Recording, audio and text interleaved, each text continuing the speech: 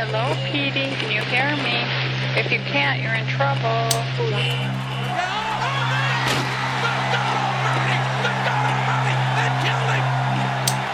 My culture is based on freedom and self-determination. Freedom is irrelevant. Self-determination is irrelevant. You must comply. That's right, boys. Mondo cool. I did not have sexual relations with that woman, Miss Lewinsky.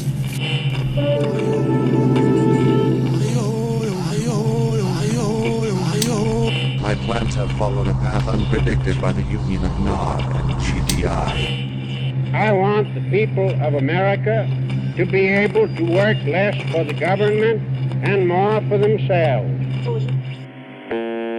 Historical diversions. History over drinks. In the previous episodes with Chris John, we discussed his military experiences. In this episode, we shift into political territory. Without giving too much away, I'm not a fan of most politicians, and my philosophy on government is less is best. Nobody I voted for has ever held office, and the only policy I voted for that passed increased my property taxes, and that's not happening again. But there is a hole in my ideology that one could drive a semi-truck through. While I'm keenly aware of national issues, state and local issues I am far less familiar with. I had to look up who are supposed to represent me in the prep for this podcast. Do you know who the sheriff, judges, or prosecutors are in your area? How about school board members? Do you know who your city council members are and what they believe? When I found out that Chris John was planning on running for Burnsville City Council in 2022, I didn't know what to think. I wanted to think positively, as he's a very competent and very good person. He would be an asset to Burnsville. But I don't like politicians, and I believe that even the best candidates can be corrupted by our current political system. I don't participate at the local level. He has. So I wanted to talk with him about his experiences and what he believes about the role of government. Without further ado, here's our final episode with Chris John. So Chris, in the previous episode, we focused on your military service pretty extensively. Mm-hmm. Did your interest in politics have anything to do with like your military experience or civic duty or anything like that? Or are those totally separate worlds for you? It's interesting when you talk about civic duty. I think of it more like in the military, right? You have all these people, you have 5,000 people, as we talked about. Many of them are not much older than 19, 20 years old. And they're moving this ship and they're taking it to the next destination and they're flying off of it and they're, doing these complex mechanisms, checking the weather, doing all this stuff, all of it for the one mission. Everybody is getting together to make that one thing happen, that the ship moves to one place to the other. It's amazing if you think about it. We're a bunch of kids, really, mm-hmm. and we're able to move a aircraft carrier. We're doing maneuvers with other ships. We're launching and catching planes. We're looking at the radar. We're doing all kinds of fun stuff, and it takes community basically to do that, right? Everybody has a job. Everybody has a position. Everybody you see in the hallways is a part of this mission. Whether you're actually steering the ship or you're a part of the propulsion system, or even making the food for the people that do that, right? Everybody has a job. Everybody has a role in making this happen. It's an interesting dynamic. So when you look at a city, and if you think about like your city here in Wyoming, right? We're a bunch of people basically living in close proximity to each other. Your neighbor is right next door. I mean, there's no difference between your yard and their yard more than a property line. You got to figure where that is.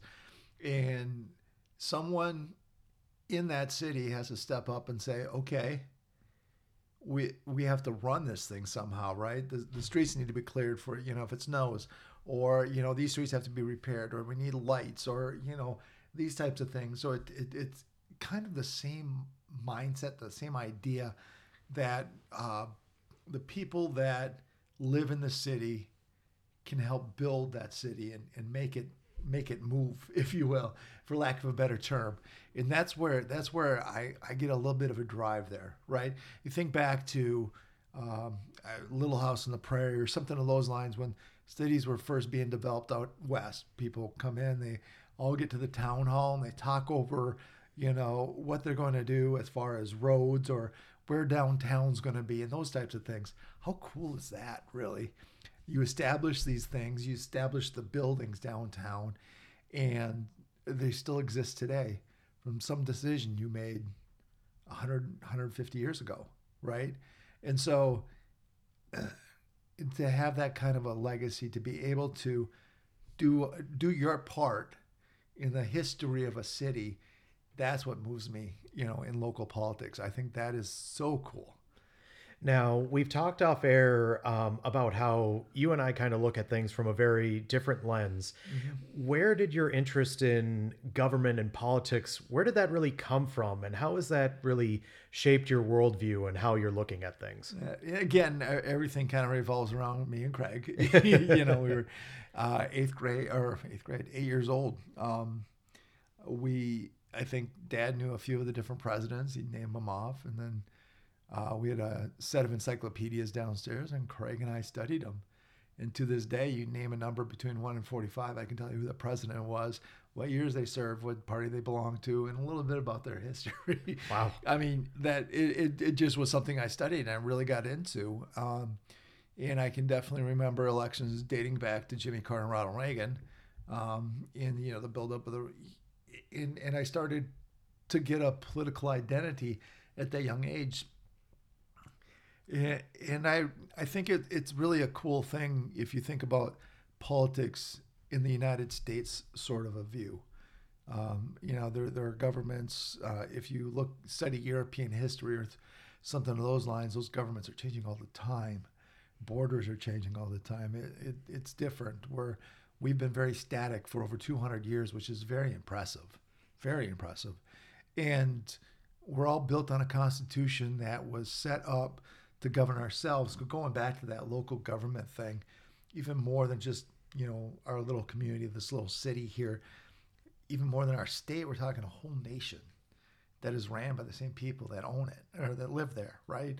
That is the mindset behind it. Whether or not that actually happens in practice, for the most part it is. And there's some people that, they're just a farmer or, mm-hmm. You look at like Harry Truman, somebody like that, he was running a drugstore at one point and all of a sudden president of the United States. So it can happen. Sometimes they're more the rich people. They have the time, they have the money, they have the energy to be able to do something like that in the connections. But, the mindset was that we govern ourselves. We don't have some kind of king or queen over it. So that's always been a great motivation for me, thinking that, everybody has a chance to do this. And, reality is that probably not going to happen for me, but, it was always something in my mind that, I'm going to try at some point, see what I can do as far as government's concerned. And I've always been attracted to it because it is that third element in, between businesses, residents, and then there's always that government edge. So now we'll get into some of the details later because, as we all know, the devil's in the details. But if you were to sum it up, if one can answer a question in this way, what do you think the role of government should be? The best way to put it, I think, is if you think about going back to my whole speech about us living in a community, you got to think of the areas that are not owned, they're owned publicly.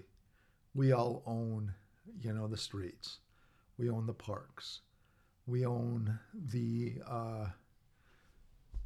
water towers and the water filtration systems and all these things, public safety, security of the residents, and those types of things all have to be community-based some way or somehow. It couldn't just be done by one person or by yourself. And the role of government is to cover those areas.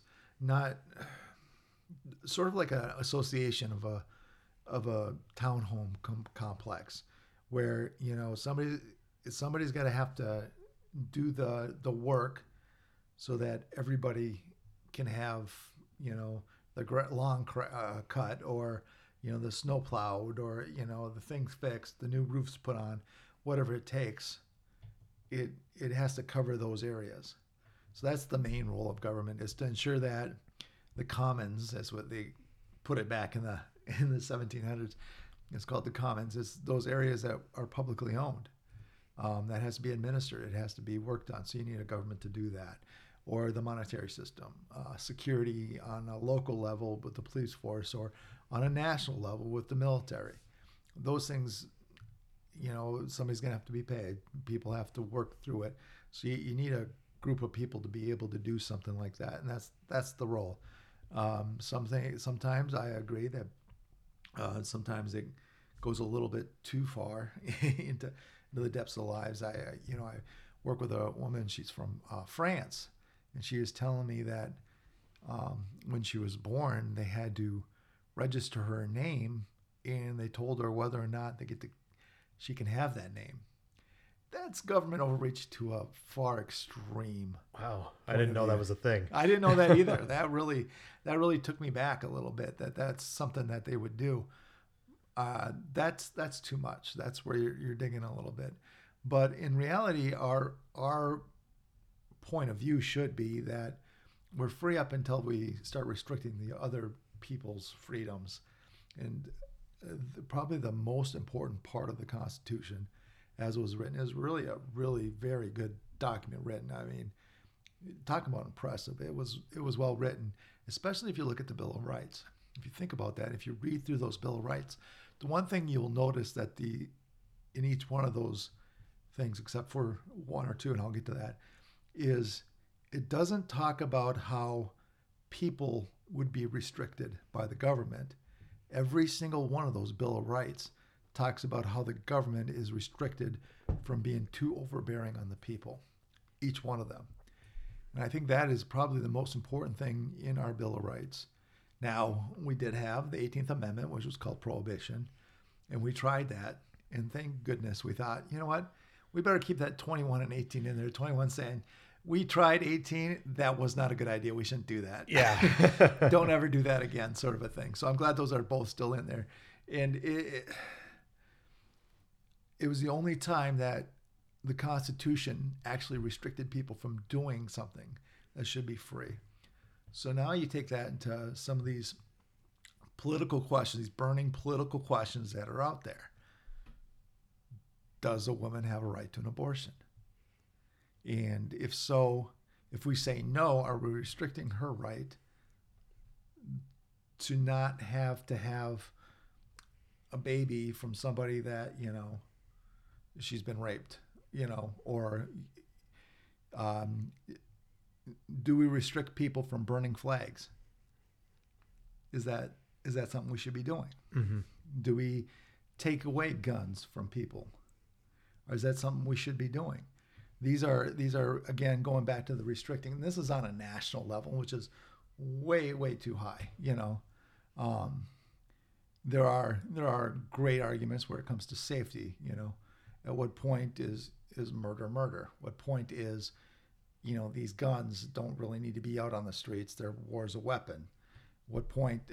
So those are the good arguments to have, just as long as we're careful not to go too deep into reaching other people's lives or going too deep into people's lives. Does that make sense? Yeah. Well, and it's especially because we're going to be going more, especially with your experiences, far more on the local level. Mm-hmm. It's actually something that for me is one of my biases, that in the intro that I'm sure I recorded before this podcast was due, that people like me who are aware of things at the national level, I'll say for me, I have a blind spot, not necessarily just for the state, although for my particular state, I do have a bit of a blind spot, but especially on the local level. If you were to ask me particular policy positions on any of our city council members, I couldn't even pick them out of a lineup.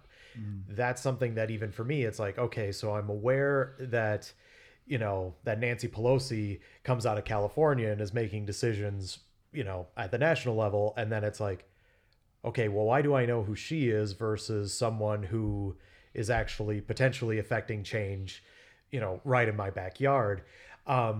You've been a Burnsville resident since 2004. Mm-hmm. You own a home there. You raise your family there. What motivated you to become active in local government in the first place? Local government is really where a lot of the day-to-day things that affect your lives actually occurs. I mean, people throw around the word government all the time. They say, well, the government does this, or the government's trying to do that. Well, there's a couple of things that I think we should all kind of wrap our heads around. One, we are the government.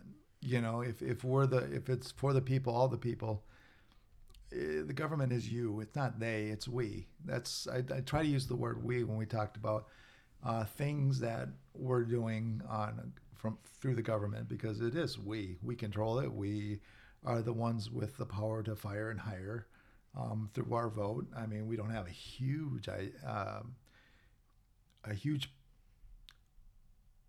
piece of the government or ownership of it, but we do have that say. And so when we talk about federal government, that has always been the most argued piece, but that's also the one that's pushed by the media. That's the one that you're going to see a lot more information on. Big names out there, these senators, like you said, Representative Pelosi, she's no longer Speaker of the House. She's just a representative out of California now, and she's going to retire this year. But you talk about the president or whatever and what control they have. Well, they really don't have as much control as you go down the level. Not that you need to be in control, but have policies that affect you on a daily, day-to-day basis, I should say. Then you have the state government, and those are even a little bit more closer than the federal government. Or the most hidden secret government is really the county government, that nobody really knows who they are, but they're out there, and they're actually full-time employees, as with the state, not so much. State are part-time employees. They have another job. They don't make a lot of money. State legislature and state senator, and you can go down to the city level where you have the city council, and then you also have the school boards. That's another form of government that kind of overlap with the city and municipal ones.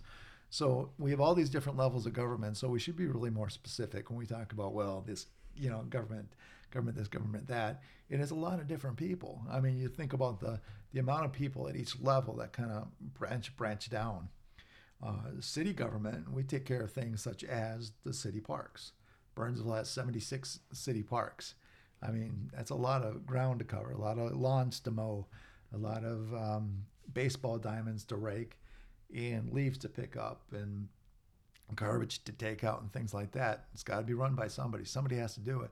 And believe me, if it doesn't get done, somebody's going to going to say something about it. You have the streets. You have to make sure that they get resurfaced every so often, because, in Minnesota, the streets crack and they break. And every 40 years, we have to redo the whole system, where we're digging out the sewer systems and things of that nature. And, a lot of the neighborhoods are hitting that point now, especially in Burnsville, and you can see a lot of the streets going through the whole resurfacing thing. You have a whole intricate sewer system, stormwater sewer system, which is very impressive if you think about it. It's all underground sort of a thing. You have water cleaning facilities. You have street lights, traffic lights, street lights. You have all these things that, affect your everyday life that you see. You will notice right away if it's not done, not taken care of. And, that really is, it's overlooked. And like you said, you don't have no idea who's on your city council. Most people don't. When I go out door knocking, most people have no clue, no idea. Yeah, I wish people would have more knowledge and more understanding, because it is a bigger part of your everyday life. Well, and especially, I look at it for me that it's like, it's very much a blind spot. It isn't necessarily that, and I think it's also a very big negativity bias that it's like, if somebody does something good, then chances are it's like, oh, either you acknowledge that it's like, oh, it's good, and then you don't think about it again, or you just assume that's how it's supposed to be. But like you said, if someone doesn't rake up, if someone doesn't maintain something, then it's like, well, now it looks like garbage. And then it's like, then you get the angry email because nobody gets an email being like, hey, everything looks great, good job. Like, that's not exactly. That's not the world we live in. No. As someone who is pretty involved at the local level, and we'll get into like your specific experience, what is probably some of the biggest misconceptions you have either experienced or think people have about local political office? The taxes is always a fun one when you talk about the percentages and what taxes are really being taken from them. So the city runs on property taxes, but property taxes are assessed at the county level, meaning the counties assess the property taxes. They're the ones that actually send out the bill. You pay the county. And then there's what's called levies that the city, or the municipality, if you will, and the school board can take from those, that larger sum. And so the percentage that the city takes is a percentage of a percentage when you look at the actual the actual property taxes, and how much that has to be stretched to cover all the things that need to be done. Nobody wants to raise taxes because nobody makes commission when you raise taxes. There's nobody out there, getting extra money because I raised the taxes today. No, it's to cover the bills that we have to pay. It goes back to the question, where does government start and end? But on the local level, on the very local level, I think we all can agree what government does need to cover. It needs to cover, if it snows outside, I need those streets plowed, right? So we have to pay for that. Or water, if we want clean water, we have to pay for that. Those types of things. And that's where there isn't a whole lot of people or getting extra money out of that. There's no backroom deals with companies or anything along those lines. It's straight, we have to pay this amount, and so we have to split it up somehow, and it comes out of the local taxes. So there are people that will look at it and say, well, I'm never going to raise taxes at all. And the problem with that is you're not being a good steward of money if you do that. It's just as dangerous to just freely spend money as it is not to spend enough money to take care of the things you need. And what happens is if you stop paying tax, or stop, raising taxes when you need to, or you don't lower taxes when you need to, the city starts to fall apart, and things aren't being done correctly. You short pay, you lose people through attrition. People, leave and they can't refill the role because we just don't have the money anymore. Salaries go up every year, and we just can't afford to do it anymore. Or, we're not cutting the grass as much because we can't hire the people to do it. Those types of things. And so when the city has to balance the budget and they have to figure out how much money they need available, they need to be able to raise taxes as much as they would love to lower them. The city council pays the same amount of taxes as everybody else. There's no benefit there. None at all. So you've had a decent amount of experience working on local commissions and boards.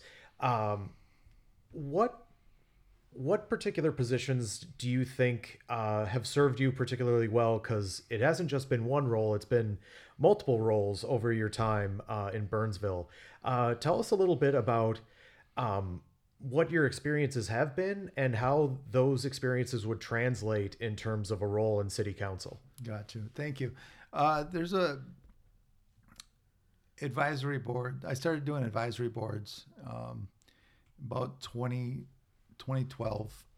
My brother Craig started doing one up in White Bear Lake. He was on the variance board, and he said, this is really cool. You meet with the people, you find out, what they need, and somebody needs to go in and do all the research behind it. And so I looked it up, and then make a decision on which way to go.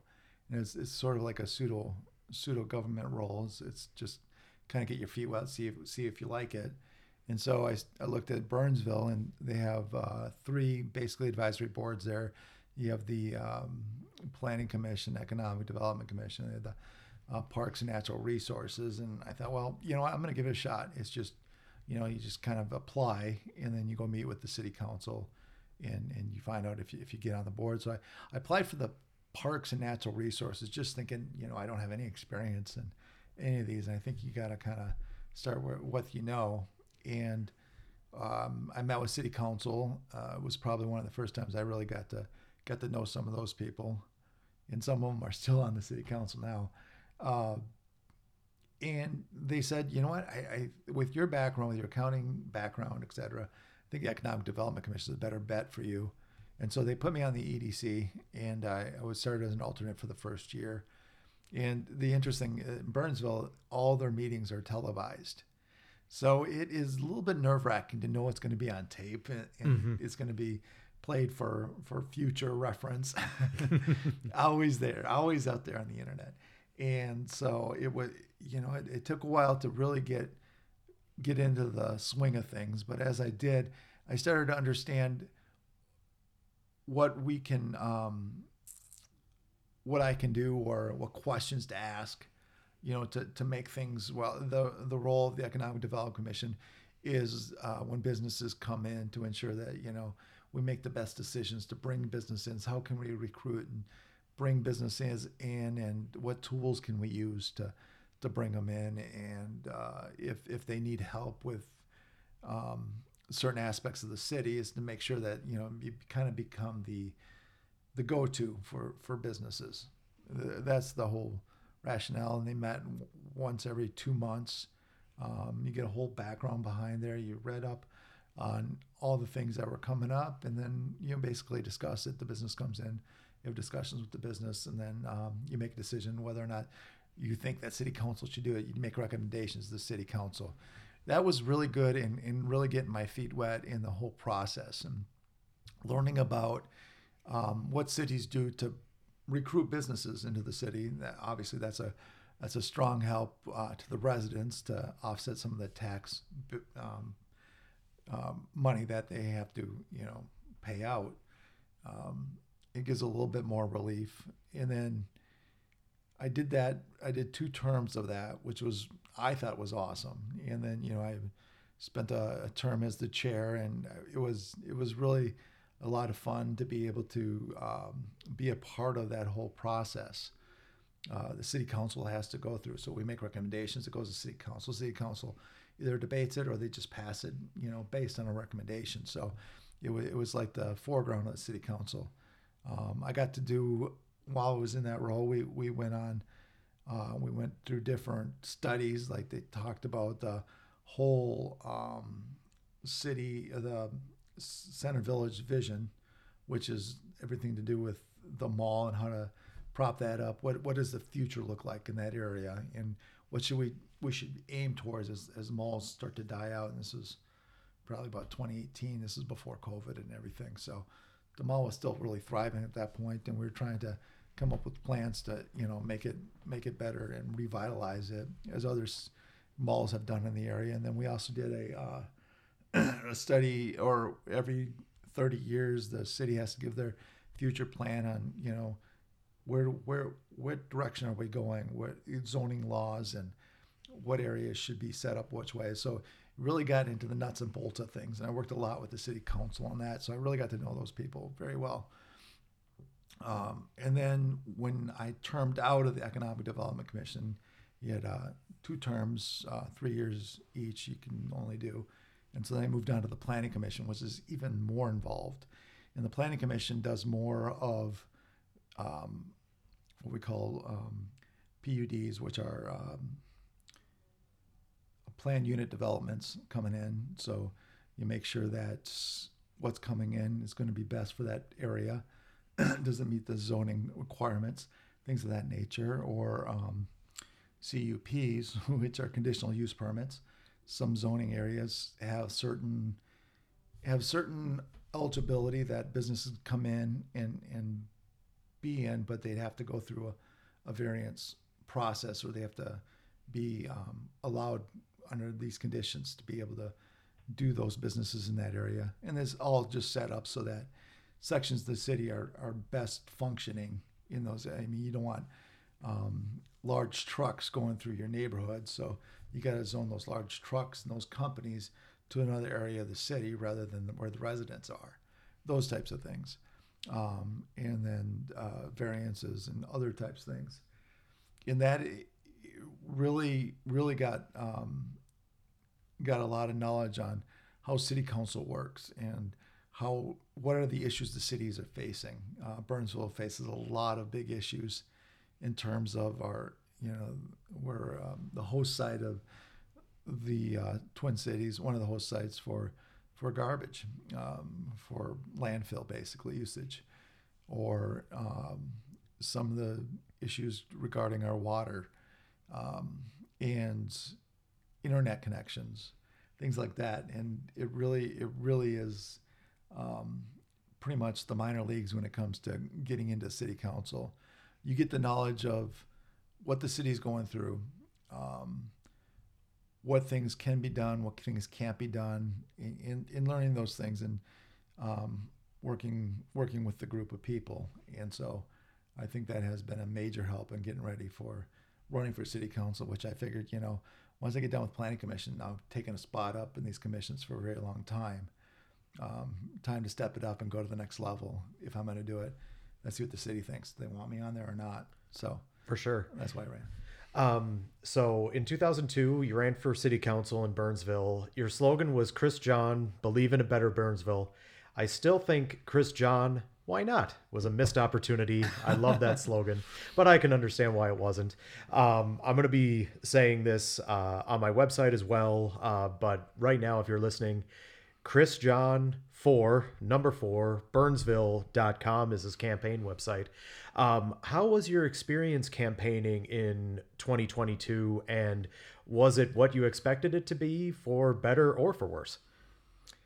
It was different than I expected it. So the funny thing is you actually put yourself out there to run for office of any kind. You have to go and register with the city clerk and actually declare that you're running. And it is a difficult decision to make because you're really putting yourself out there right away. All of a sudden your face is going to be out there. You're going to be in the newspapers. People are going to know who you are.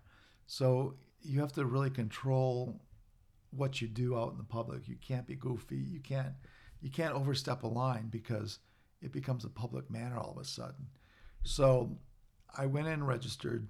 I went home, woke up the next morning, and I said, oh my God, what did I just do? That was literally my first reaction. And you get the nerves and you start thinking, why did I put myself out there so broadly to be put down or, pushed or punched or, made fun of or have to fight?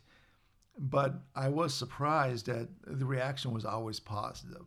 People were pretty happy to see that, somebody's running, somebody, you do care about the city. And it was a good feeling. And I'm glad I did it. I really enjoyed getting out there. Knocking on doors it can be a lot of fun, and talking to people and finding out how you can help them.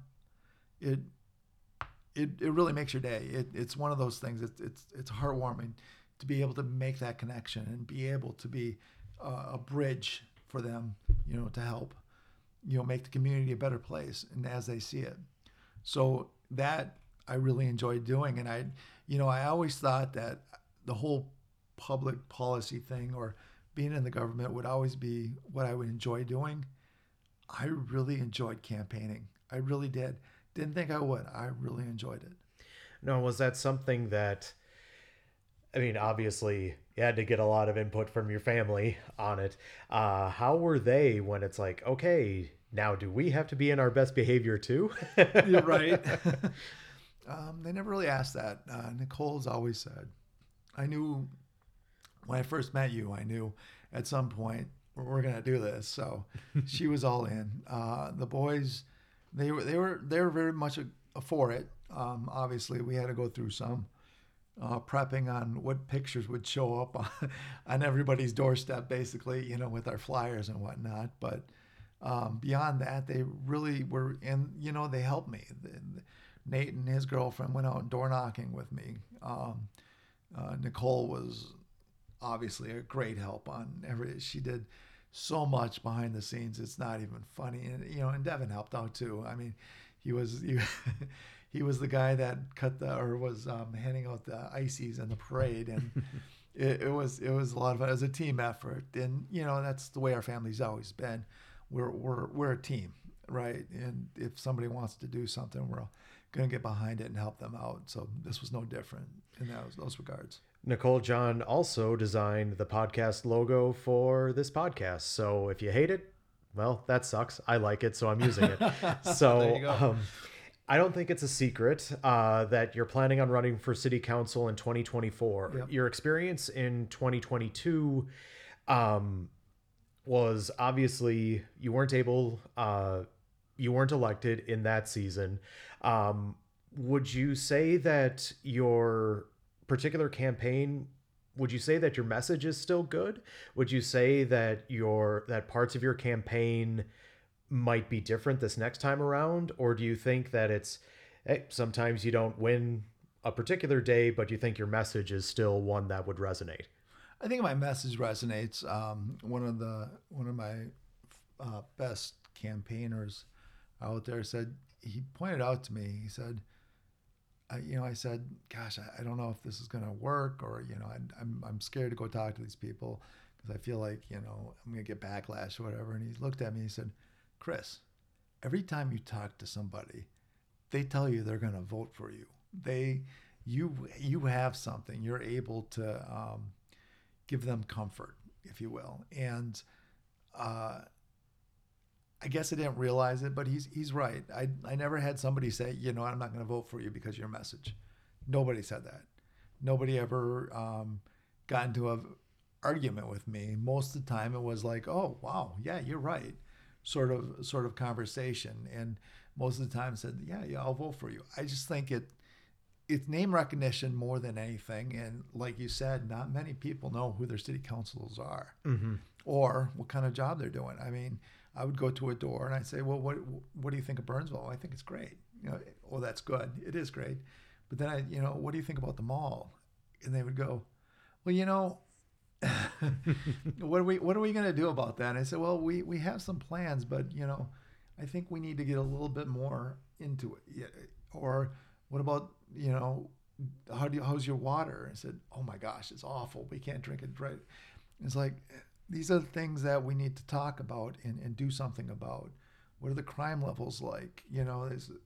People worry about that. Well, the police force has to increase with the increase in size of the population. It really didn't do that. They have stayed steady since for the last 10, 20 years. I'm trying to think, what's the population of Burnsville these days? We're at it was 64,317, I think, is at the census, but it's going to be close to 65,000 by 2024. And it's one of the larger cities in the state. And it's grown. It's pretty much full. I mean, there isn't much space for more buildings. There's definitely not going to be a housing complex coming anytime soon. But at the same time, we need to get staffing levels up to where they need to be. And we had a study back in 2022, where they said we need 59 more people just to be efficient, just to be back to par. And most of that is in the police force and fire force. And we don't have enough people to cover all the shifts that need to be done, basically. And that means people have to double up on their duties. It means people working harder hours. And again, it goes back to, well, have we been increasing taxes when we need to? Have we been doing those things that we don't lose people? Burnout. Exactly, burnout. And unfortunately, right now, there's been 3 or 4 people that have left the city. I think are are huge losses to our city, and we'll have to replace them, obviously. But we need to do more. We need to be able to get this back functioning right again. Otherwise, we're going to fall into the bad suburb. We're going to fall into disarray. I don't want that.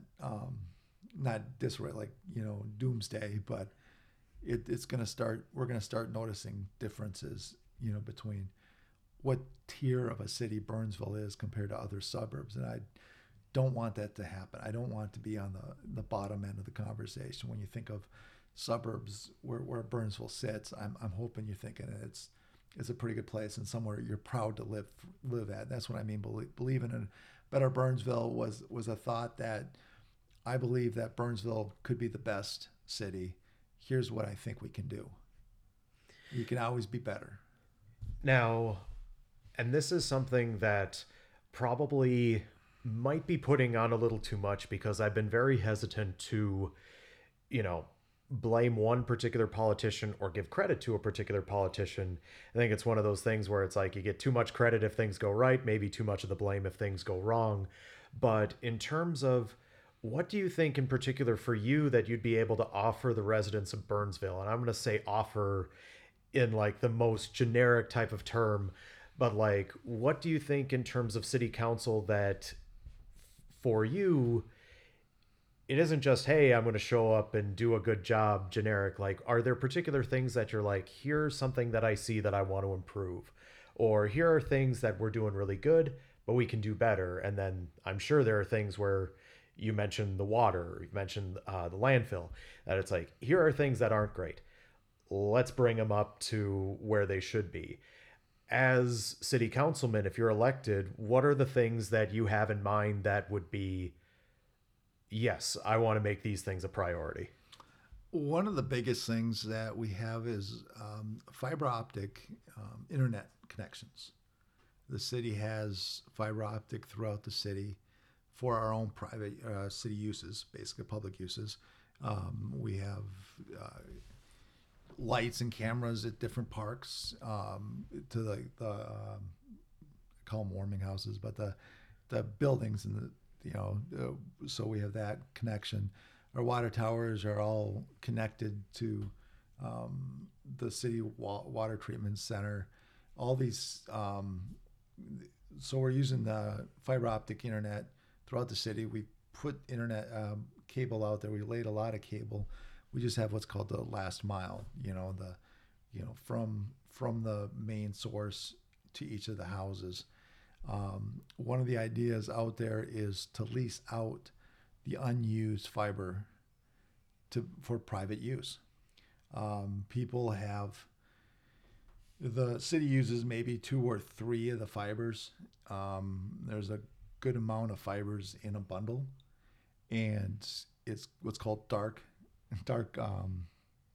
cable, because it's not being used, and we could use it. We could lease it out to internet providers to sell to the residents in order to have high-speed internet connections. You think about today where we have, people using, doing Zoom from home, working from home, schooling from home, and all those things in the draw on our entire network is so great. It slows down everybody else's speeds. Fiber optic internet connections is the top tier of internet connections. That's where it goes the speed of light. It is the best out there, and you wouldn't have those fluctuations. Those are things we can do. We had a county-wide project to try to get that happening on the Dakota County level. Well, there were a few people on our city council that didn't like that idea. They felt like that was interference of the public sector interfering in the private sector network.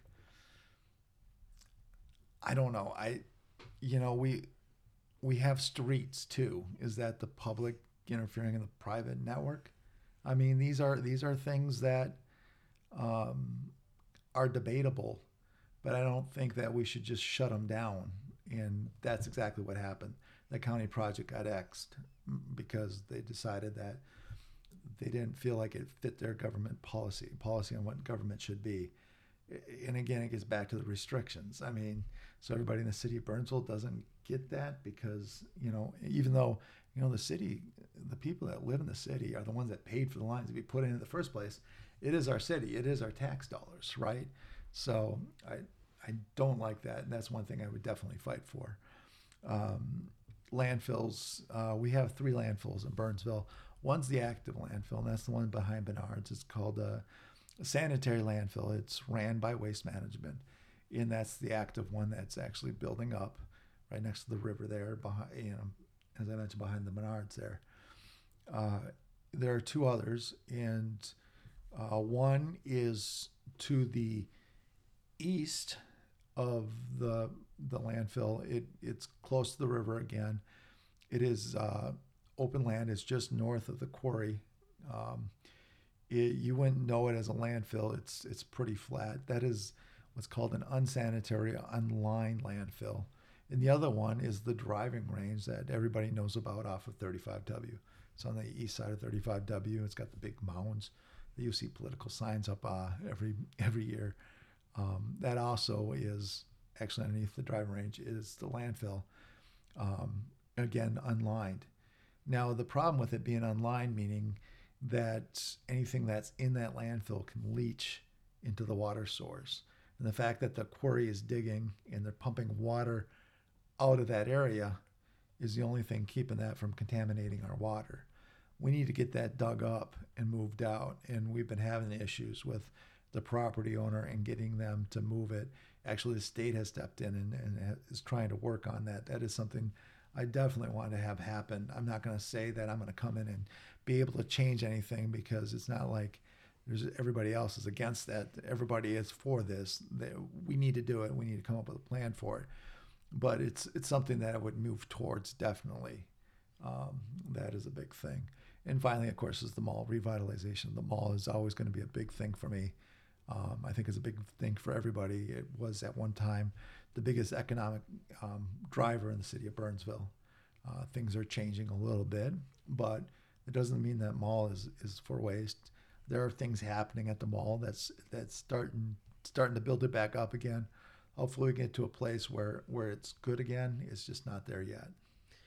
So someone like me, if you were to boil down to essentially a sentence in terms of ideology, I want the government and politicians to leave me alone.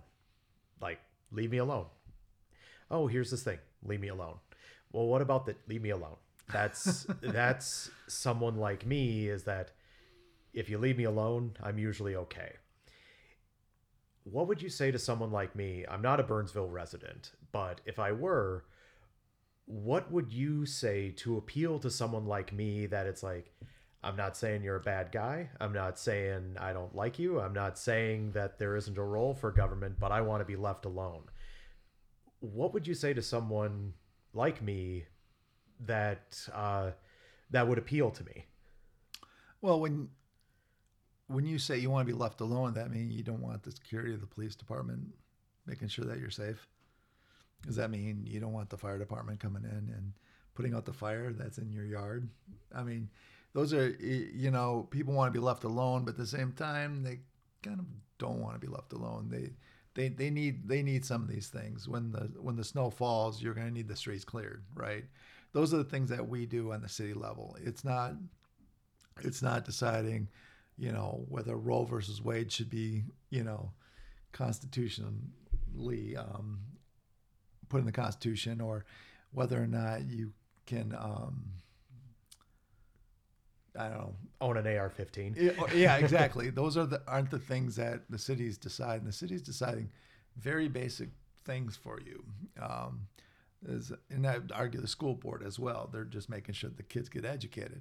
So that would be my argument, that whether you want to, it is kind of your responsibility as an American citizen to pay taxes and to vote. Not everybody gets that opportunity, right? And I mean, you don't have to, obviously, but you really can't complain if you don't. You can, but let it fall on deaf ears, right? Yeah. Well, there's an argument. I think it was a George Carlin routine that we could probably get into if it was history over drinks after dark. Right. But one thing that you brought up earlier in terms of like kind of the, that it's not such a fine line between like city and county and in terms of like responsibility when you're going into looking at a particular policy. And I'm guessing it probably is issue specific, but if it's something where, okay, it's a county road. Okay, is this completely the purview of the county authorities, or because, well, this county road is going through this city? Is this now a city problem?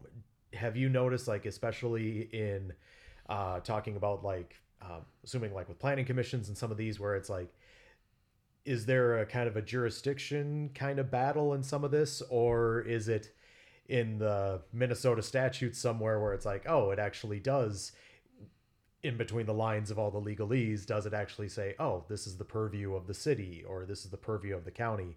Have you had experiences in that in your experience, to be redundant, because that's how I'm going to ask questions now? Absolutely. When we have a project going on over at Cub Foods off of 42 and County Road 5. And the project is to the Cub Foods there. It's a really old building. It's not designed as well as it could be. And it used to be like a little bit of a shopping mall sort of a thing. Now it's basically just Cub Foods, and I think there's a liquor store in there and a huge parking lot. And one of the developers is coming in. They're going to Cub Foods is they're going to replace that building. They're going to put in 4 or 5 other businesses in that whole little section where that one building currently exists, and there's going to be some roadway there. And great project, absolutely improving the city, improving revenue for the city, improving life for the residents. Everything is great, but then there became an issue that one of the right-of-ways into the parking lot is coming off of a county road. And so the county has to approve that right-of-way.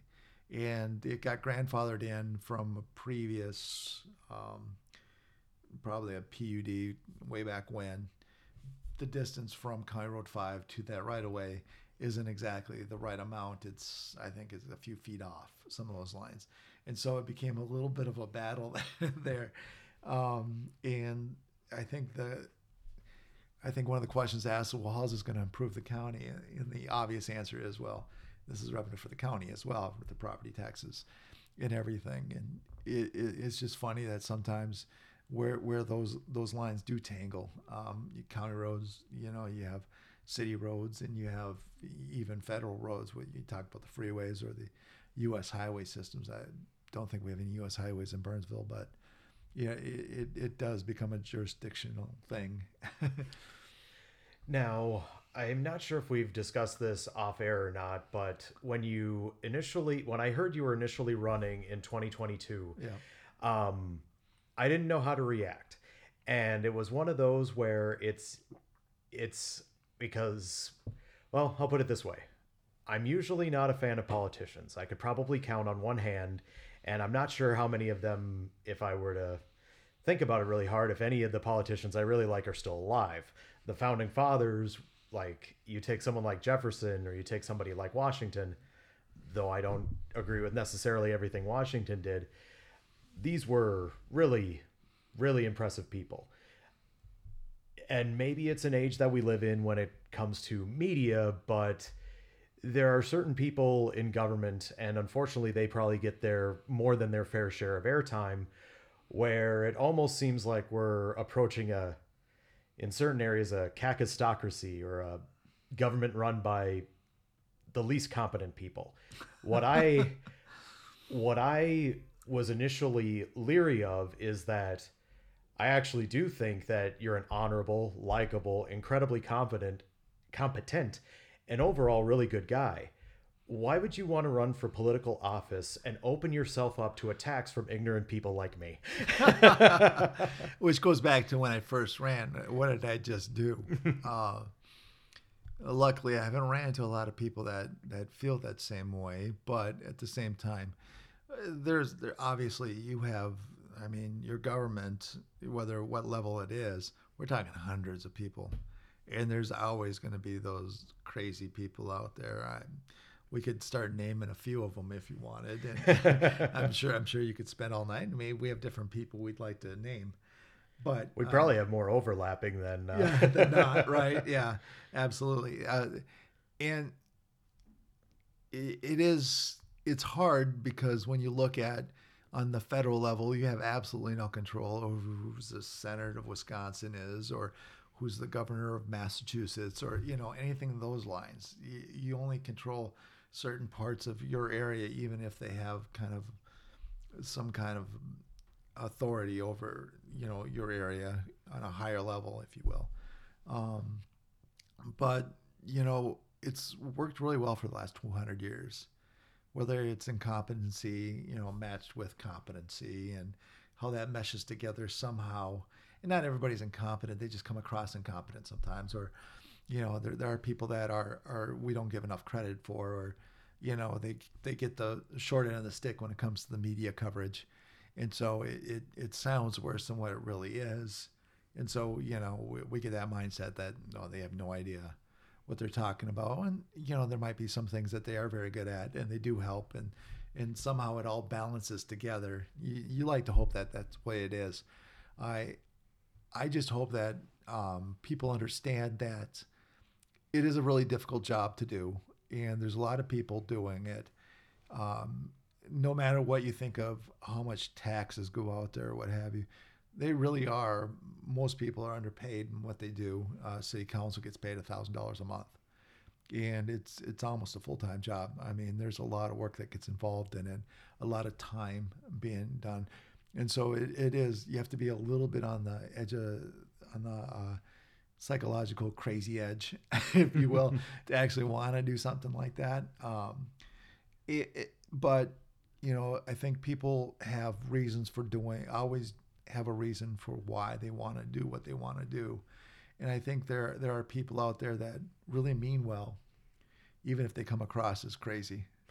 I do think that one of the things that in my current role, I tend to publicly speak in official capacities. And one of the things I've noticed, especially in congressional hearings that are broadcast, that people tend to pick apart particular verbiage, particular phrases. And even if I don't like the people, and frankly, there are quite a few people who I literally do not like at all, but I feel like they do get the short end of the stick for not having a particular answer at a particular time, or not being able to articulate it as well, because while my experience is different than them, I've been in the hot seat, and it's not as easy, especially in front of a big deal inquiry. You alluded to it earlier with city council meetings being broadcast.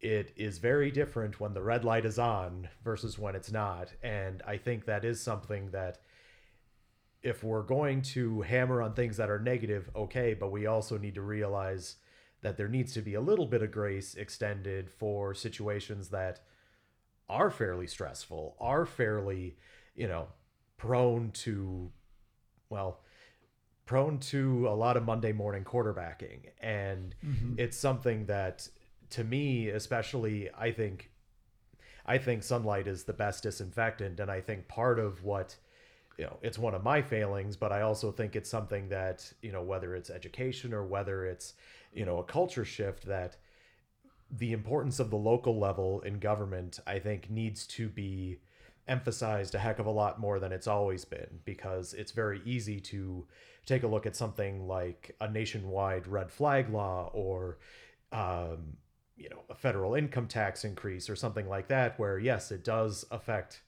more people, but you might not have a ton of control over those issues, where if you're not wanting a particular route to go through your whole neighborhood that involves semis or other larger vehicles, it probably would be a good idea to go to your city council and say, hey, I don't want this. You guys need to know that I don't want this. And that's something that even someone like me who thinks civic participation is a good thing, I haven't gone to any city council meetings. I haven't, especially even knowing who some of the people are. Like I said earlier, I don't think I could pick them out in a lineup. Right. There is something to be said for that. And especially because we all have our own biases. We all have our own opinions as to what the role of government might be. But especially when I saw that you were running, it was one of those things I kind of had to confront my own bias a little bit, because I like this guy, but I literally had in my head, okay, am I going to think more of politicians because he is one, or am I going to think less of him because he's a politician? And that's something where I think it's a good idea to confront your own biases sometimes, where it's like, okay, well, I like this guy and he's not paying me to endorse him, because if I didn't think he was worth anything, I would say so. But if I were a Burnsville resident, I would definitely go to a Chris John event, go to a fundraiser, go to this, talk to him, ask questions, because I think you'll think a lot better of him than you would think of as a particular politician. And if you have any particular parting words, I think this is probably where we're going to finish up. What would you have planned for Burnsville in 2024? Well, first, I appreciate all the compliments. I really do appreciate that. And I think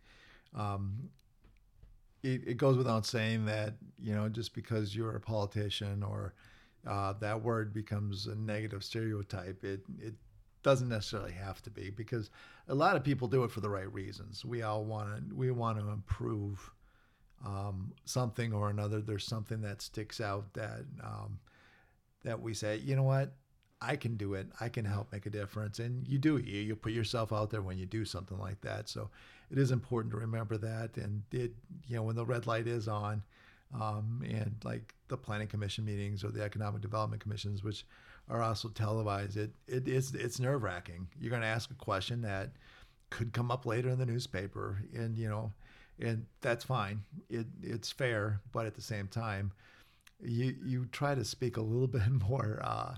Try to watch what you say. But Burnsville in 2024, I'm hoping to get to as many houses as possible, talk to the residents, ask questions, what they think about the city, what we can do better, what issues come to mind, what improvements can we make, and how do we get there? And I don't want to be somebody that tells you what needs to be done. I want to find out what you think needs to be done. And I can help guide you with my knowledge. And I don't want to be, don't feel like I want to be king of Burnsville. That is not at all what I want to do. I want to help. I want to make Burnsville a great place. I love the city. I've always enjoyed it. It was a draw for me and Nicole when we came down to the Southern Metro. I fell in love with the sense of community I got there, and I still see that today. And I think it's an interesting city that it's a suburb, but yet it's a suburb that feels like its own city at the same time. And that was one thing that just we wouldn't go anywhere else down here. Burnsville was the place, and I'm glad I'm a part of it. If you were to give advice to someone, might be me, might be any of the listeners, in terms of getting involved in local government, or at the very least, putting forth some of the effort that if you have issues, or if you have even just questions, especially for someone who's kind of been on the inside, where would you point us to, oh, here's how you figure out who your representative is? Is it something like just visiting City Hall? Is it something where, hey, everything's online now, I can direct you to a website? For someone who's wanting to get more involved on the local level, what would be a good place to start? Well, absolutely. Online, obviously, is going to give you some of those names and places and people. Going to a city council meeting is always good. I remember I went to my first city council meeting. I was one of the only people there. And I mean, they're all online. You can watch them, from home if you want to. I'm surprised by how many people do watch them. I think that's great. I had one person came up to me and said, I love watching you on the planning commission. It's like, oh, you watch those meetings? But I mean, that really made my year. Actually, it was really it was probably the biggest compliment I ever got, that somebody likes seeing what I do on the planning commission in what I'm trying to do and what my mindset is. And it was just a matter of going to a kind of getting off track here, but it's just a matter of going to a council meeting. It's just a matter of maybe starting to volunteer or, apply to be on a commission. It doesn't take a whole lot to apply. You go through an interview process, but maybe that's not for you either. But learning what they're up to, reading the newspaper, staying involved, because local politics, local government really does affect your everyday life more than what CNN or MSNBC or Fox News is going to tell you about. Those are all national levels, and yes, they're important. I wouldn't say they're not. It's just is not as important as what happened in your city every day. And in finding out like who works for the city, there are a lot of great people that work for the city that do those daily tasks that you don't think about every day that improve your lives or very much a part of your lives, and having conversations with them. I don't know of anybody on city council or anything that isn't approachable at all, that you couldn't talk to and have a good conversation with. They want to be involved in public service, so they're very public and open to conversation. Well, Chris John, believe in a better Burnsville. If you're elected, I'd believe it too. Thanks for coming on. Thank you. I appreciate it.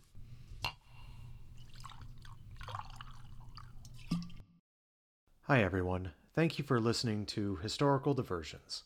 If you enjoyed this episode, your feedback would be greatly appreciated. 5-star reviews, positive comments, and even just telling your friends about us helps.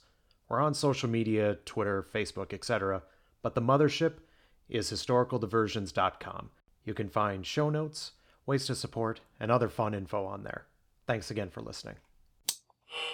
This podcast was written and produced by your host, through Historical Diversions LLC. Any other rights belong to their respective owners.